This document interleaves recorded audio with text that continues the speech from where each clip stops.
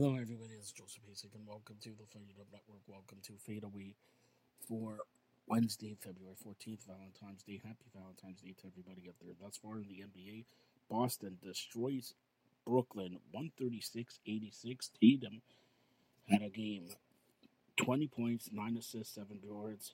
Bridges 10 points, 4 assists, 4 rebounds. Cleveland edges out Chicago 108-105. Donovan Mitchell 30 points, 7 assists, 6 rebounds. White for Chicago 32.7 boards and 4 assists. Miami edges out Philadelphia 109-104. Bam Adebayo 23 points, 14 boards, 4 assists. Maxey 30.7 assists, 6 rebounds. Orlando beats New York Knicks 118-100. Oshua 23 points, 14 boards, 5 assists.